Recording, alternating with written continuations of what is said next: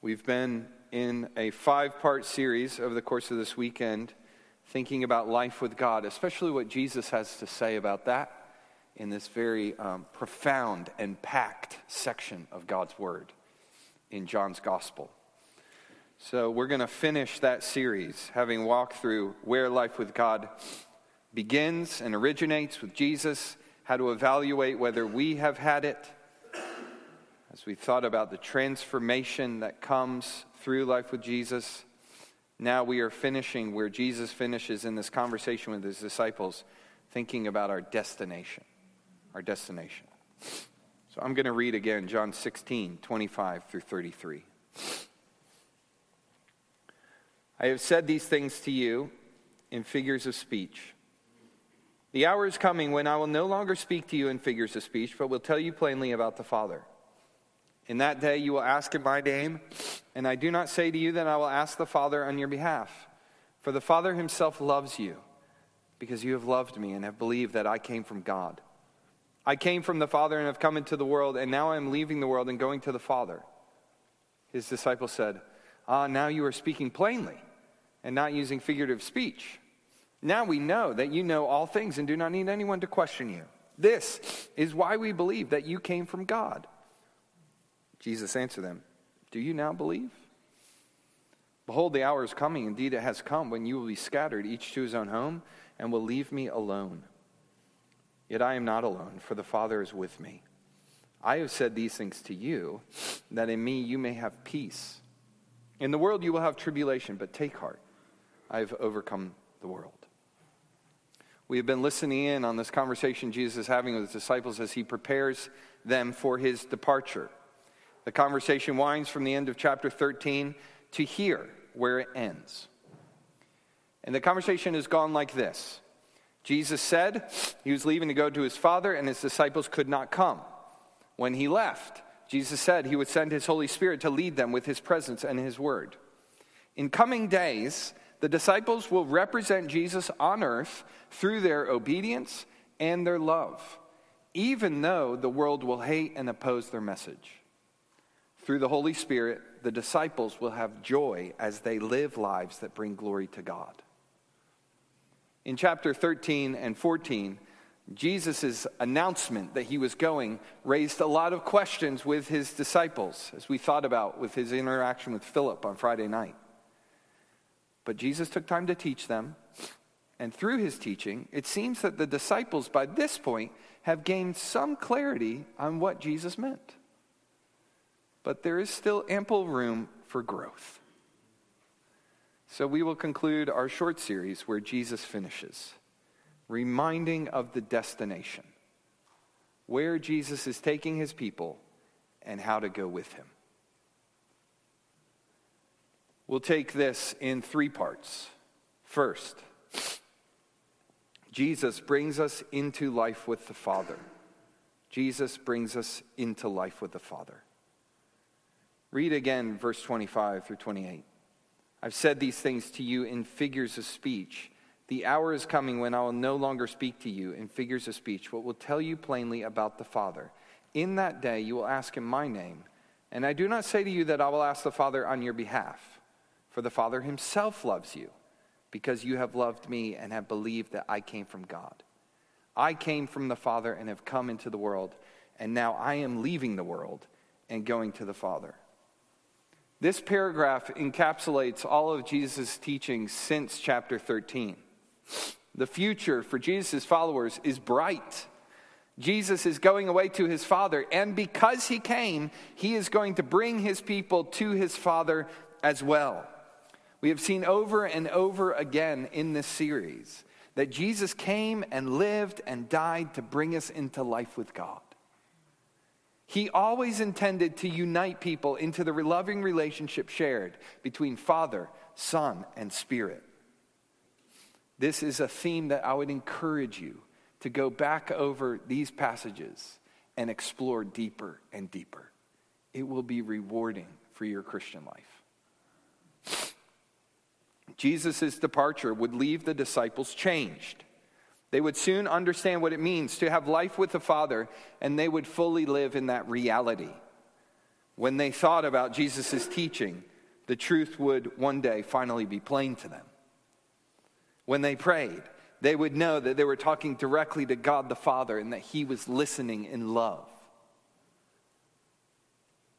If you're not a Christian, if you are a Christian, if you are a member of this church, I want to encourage you in the same thing. Be asking God to lead you to do what He wants to do with you. Look at what Jesus wants for us. Love from the Father. Love to the Father. Love with the Father. Jesus came to bring us into that. But there is a condition.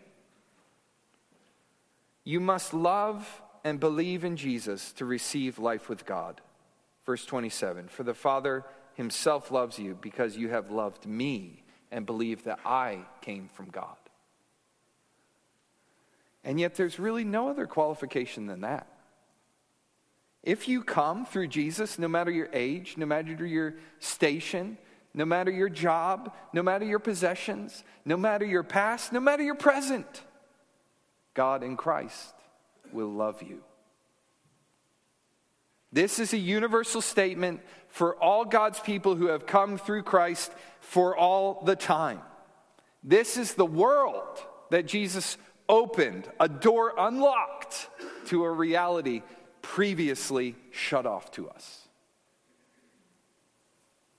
Perhaps you've grown up hearing about Jesus a lot, and you would say you believe that Jesus is the Son of God. But this description of life with God Jesus has been teaching, perhaps this rings hollow to you. Perhaps you were led to think that knowledge about Jesus is all you need for life with Jesus. Jesus challenges that notion and demands that you go further in. Belief in Jesus is more akin to surrender, reliance, trust, dependence than it is to comprehension, rationality, logic, and mental knowledge. Certainly you must know who Jesus is, but Jesus encourages us not to just know about Him, but to know Him, to love Him, to live for Him, to know and receive His care for you. Jesus initiates that relationship with us this morning. To be one with Him. To begin with Him. For the first time maybe for you. Or if you've already begun, to take that relationship with Him even further and deeper. This is what Jesus saved you for. The Christian life begins at salvation and grows as we grow to know the Father who sent His Son to save us. We were like the orphan child, left for dead on the streets, who a king found dead in the gutter. He picked us up, He brought us to His castle.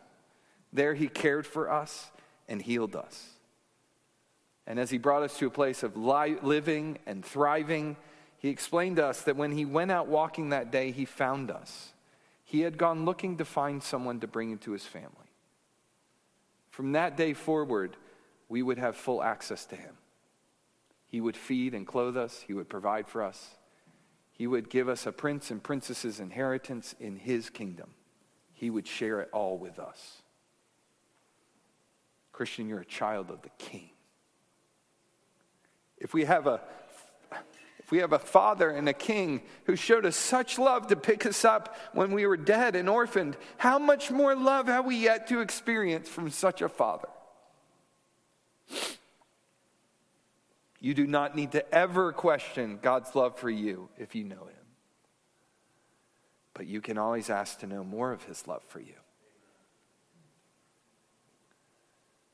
I say it again because Jesus keeps talking about it. Prayer is how we grow to know the Father's love for us. If you're asking God to give you what you need, and He does, you will know more about His love for you. If you are talking to God and asking for strength to endure trial, and He gives it, you know what his love is like. Jesus brings us into life with the Father. That is the point of verses 25 to 28 and of this whole conversation. But Jesus is talking to his disciples about a future reality. As he says, the hour is coming. And the rest of John 16 directs us in how we come into this life with God. So this is my second point. Jesus brings us into life with the Father. Point number 2, do not try to go on your own. Verse 29 through 32. His disciples said, now you are speaking plainly and not using figurative speech.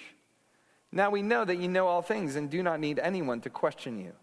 This is why we believe that you came from God. Jesus answered them, do you now believe?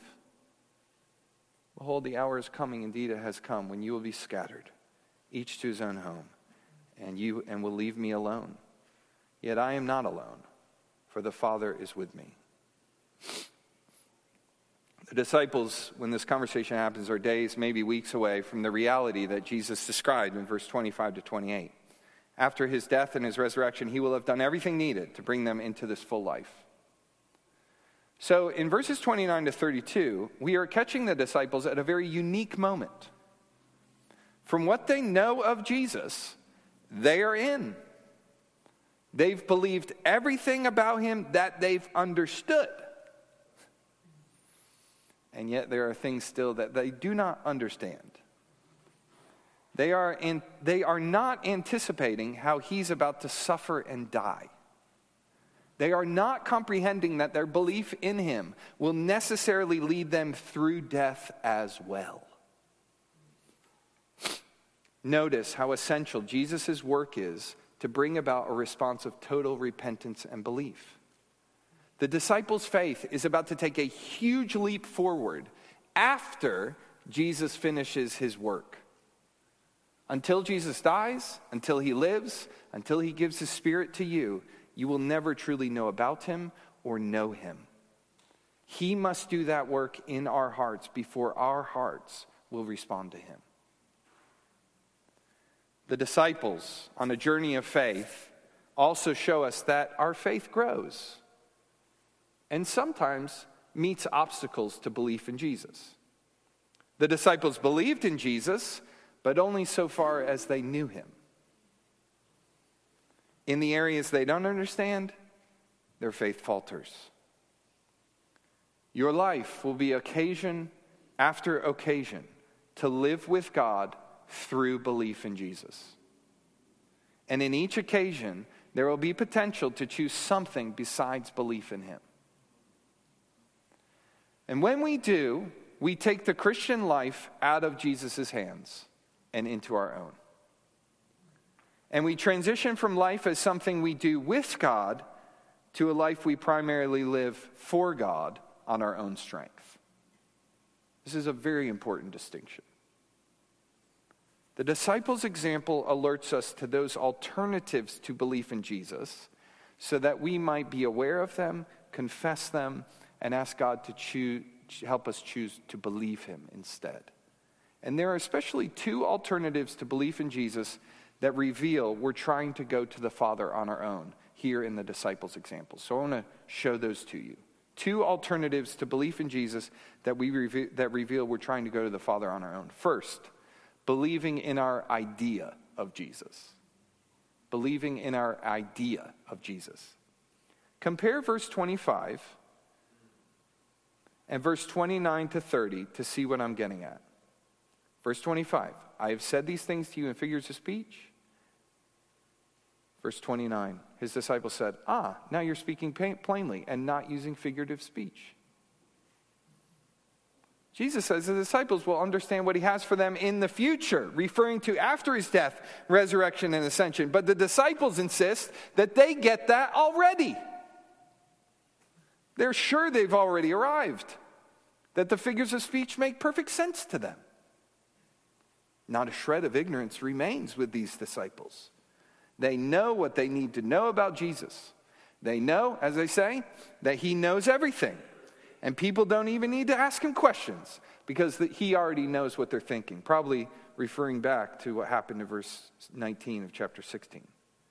And if he knows everything, and he knows what people are thinking, then they're confident. He's sent from God. Nothing more they need explained. Crystal clear. The disciples had a faith that rested on the observations they'd collected and put together about Jesus. At this point, they are not admitting they lack understanding or that there are still things Jesus needs to teach them. Did the disciples even think when they were talking? If Jesus, who knows all things, just said that they would understand his figures of speech later, but not yet, why did they act like they knew what he didn't by saying they understood him now? If Jesus knew all things, why didn't they trust what he was telling them? Well, if you think about yourself, it gives you a lens into understanding of the disciples. We are so much like them. We think knowledge is control. And so we don't like to not know. Knowledge, we think, is power. So we try to plan ahead so we can know what is going to happen. Let me tell you an illustration from my own life that gets at this. I remember doing an internship at a church as I explored the idea earlier on into going into pastoral ministry. I was one of 6 interns. The other 5 guys I interned with knew way more than me about the Bible. And I felt very insecure about it. So I resolved to know as much as them. I determined to read and study more, all in the name of preparing for ministry. I could not rest as long as I felt I had inadequate knowledge. I was a lot like Adam and Eve. They believed there was more for them to know outside of the knowledge of life that God gave them. So they doubted God, and they believed in their own idea that they could be gods themselves. We can never escape the reality of not knowing because we are not God. Knowing more is not an answer. Knowing God more is. I could not overcome my inadequacies as a pastor through more study. But God has and can always use my inadequacies to demonstrate his power in ways I could not have known. And God used Adam and Eve's unbelief to bring about a reality in which we now know God through Jesus. As a church, we want to believe in Jesus, not our idea of Jesus. Faith in Jesus is not a purely intellectual endeavor. We do not come to Jesus through the scientific method, implying all faculties and senses in order to render a distilled rationalization of what we think Jesus must be like. Why? Because God is a being who we don't understand unless he reveals himself to us. He cannot be discovered with space exploration or clever detective work. And he is not at all obligated to reveal all of himself to us at any moment or at all. So our gatherings and our life together must not be an attempt to fit Jesus into a compartment of our own making. Our gatherings and our life are an opportunity to watch Jesus blow away our compartments through his miraculous power. It is wonderful to be able to say, I know Jesus, and I pray you would be able to if you don't this morning. But we need more than that to have a solid foundation for our faith. We need to be able to say, Jesus knows more than me, and Jesus knows me, and I will trust what he tells me and trust where he leads me. So church, as you gather on Wednesday, ask God to build a culture here of humble disciplers and disciples, learners.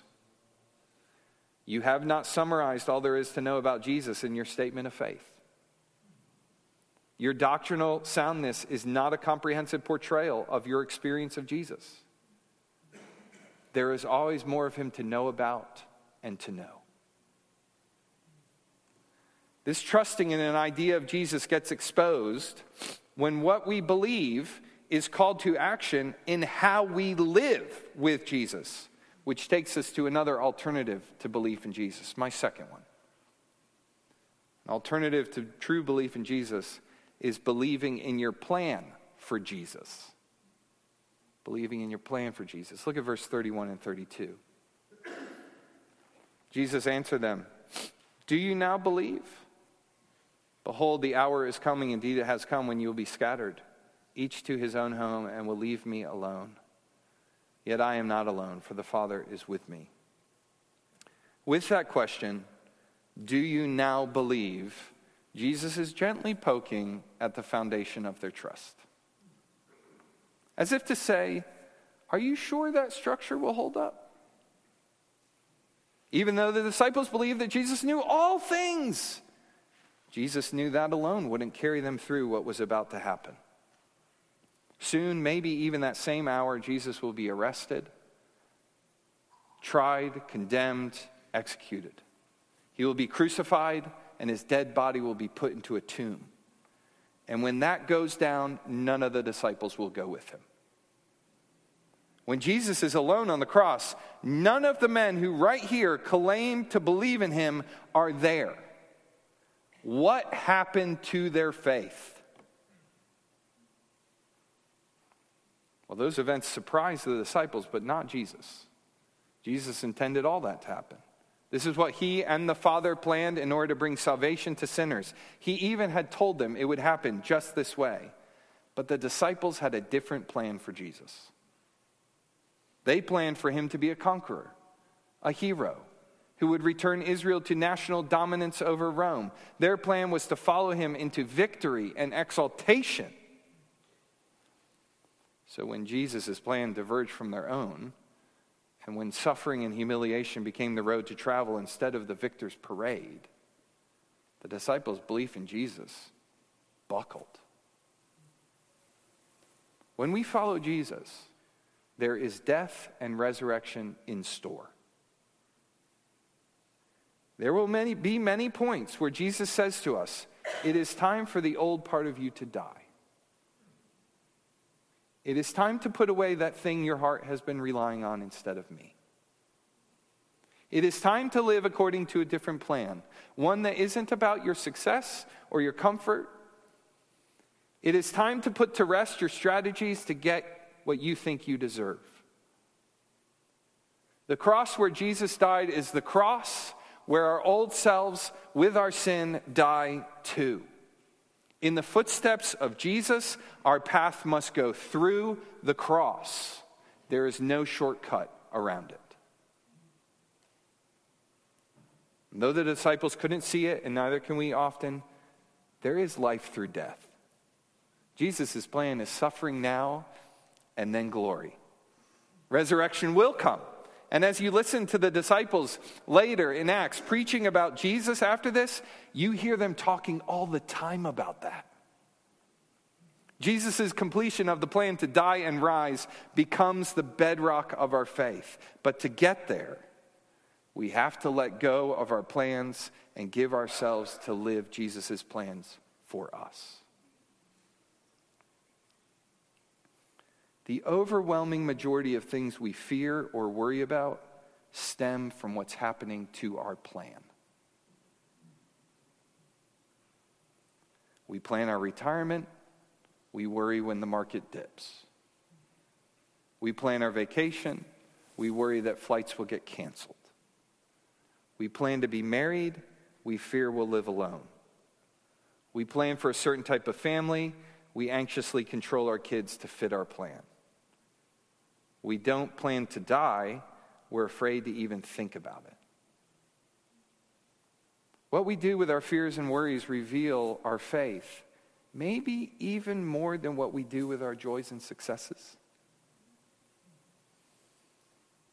The disciples readily claimed Jesus when he showed his ability to know all things. But they quickly scattered when he showed his plan to suffer all things. Probably the most accurate measure of our belief in Jesus is whether we stay near him when we're hurting and afraid. On a human level, the instinct to get distance from Jesus during our hardships makes some sense. When Jesus' plan leads to our trial, we wonder if the one with the plan knows us. We can say he knows all things when things are good, but when they are not, we ask, does Jesus know me? Does he love me? He might know everything, but can he do anything about what I'm in? He might know all, but does he see me? He might know, but how is this good for me? Well, there is more to Jesus than this. Jesus, who came and suffered and died and rose again for our salvation. In his suffering, he loved us. In his plan to die, he did everything needed for our salvation. From the cross, he saw you, and he died for you. And through the cross, he had good in store for you. Our faith has a better place to rest than our plans for Jesus. Our faith grows when we trust Jesus' plans for us. You might have heard the story Jesus tells about the two builders, the wise one and the foolish one. One builds a house on a rock, one builds his house on the sand. Storm comes, and the house on the rock foundation stays standing, but the house on the sand falls apart. When we trust our own ideas of Jesus and our plans for Jesus, we build our houses on sand. These alternative beliefs will not and cannot comprehend what we need to endure the trials of life and the suffering of death. The foolish man did not plan for a storm. So he figured a foundation of sand would be just fine for a lifetime of sunny days on the beach. His error was that he didn't look for a solid foundation that was already there to rest his life on. He assumed any or no foundation would do. This strikes me as very relevant for our world today. The word belief is not used as a foundation word. It is more like decorations you put inside your house. One's tastes are for this set of self-oriented values. Another's preference is to believe there is no God at all. And these beliefs can change as easily as you could change your curtains, often in line with the way the culture's belief fads are changing. If there is any foundational belief commonly held in our world, it is that the foundation doesn't really matter. But it does.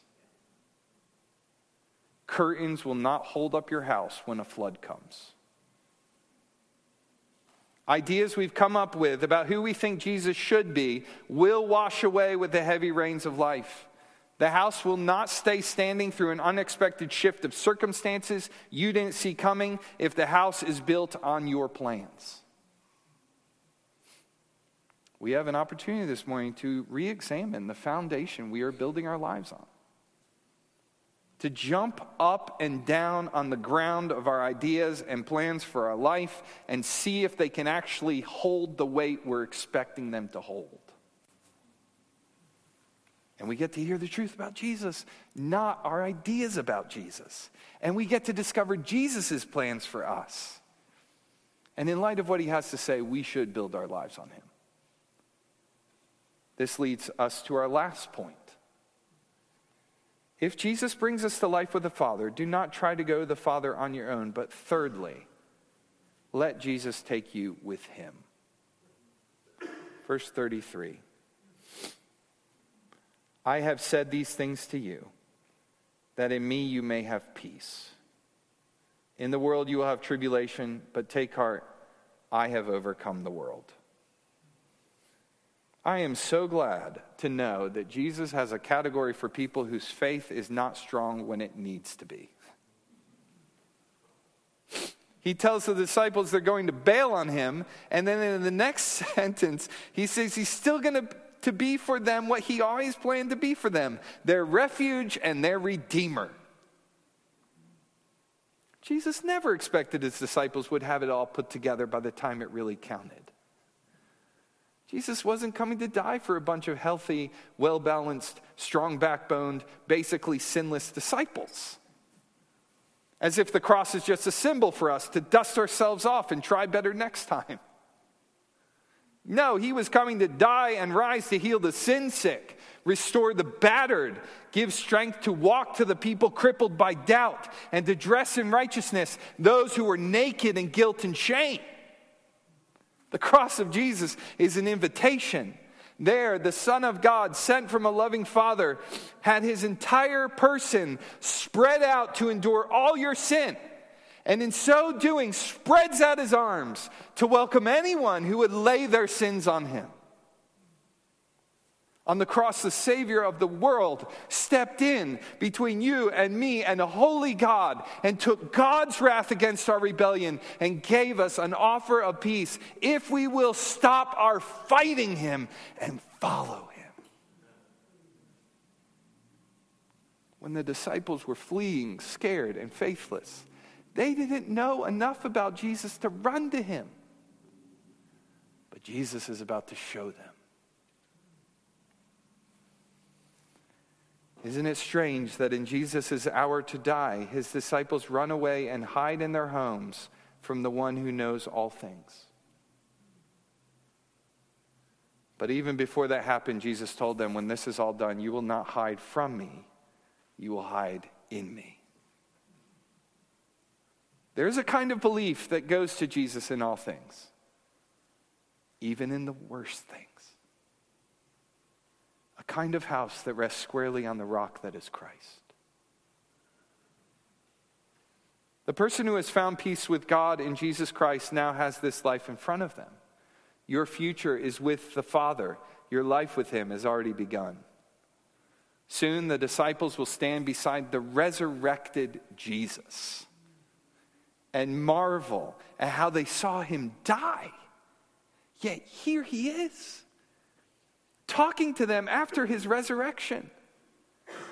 And then he'll leave them and go to the Father. His plan for them will then be that they stay on earth to keep telling the world about him, and then one day to come and take them home in resurrection life. Jesus is also aware that between us and eternal life, there will be a hard, rocky, and stormy journey through the world. This land we trudge through is powerful. It has the ability to bring burdens, sorrows, hurts, pains, persecutions. Do you feel your heart groan when Jesus says, in the world you will have tribulation? Many of us, like denying Peter probably felt, will say, I don't even have to get into the world. I have this flesh. I have these desires. I have my own fickle faith to contend with, let alone what's out there. I have to live with the awareness that so often when the world and sin and the devil rise up, I cower in fear and I run from the cross and his call to follow me. Don't we so often wonder if we'll be overcome? Or worry we might already have been overcome? But can you feel your heart lift when Jesus says, take heart. I have overcome the world. The war of our hearts and the warring of this world comes to an end when we hide in Jesus, who is our peace.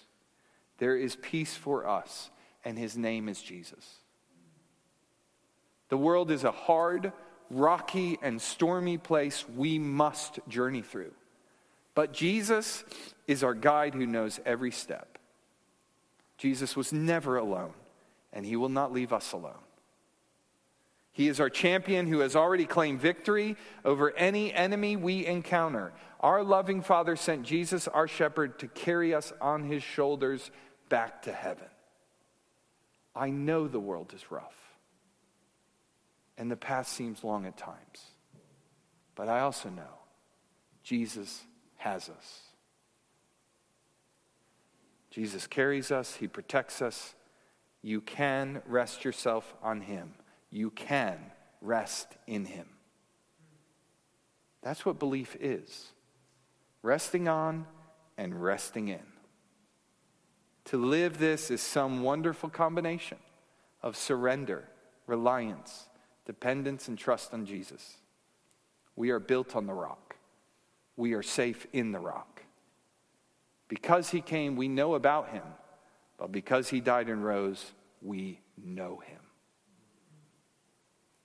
Jesus is bringing us into life with the Father. Let him take you there. Let's pray.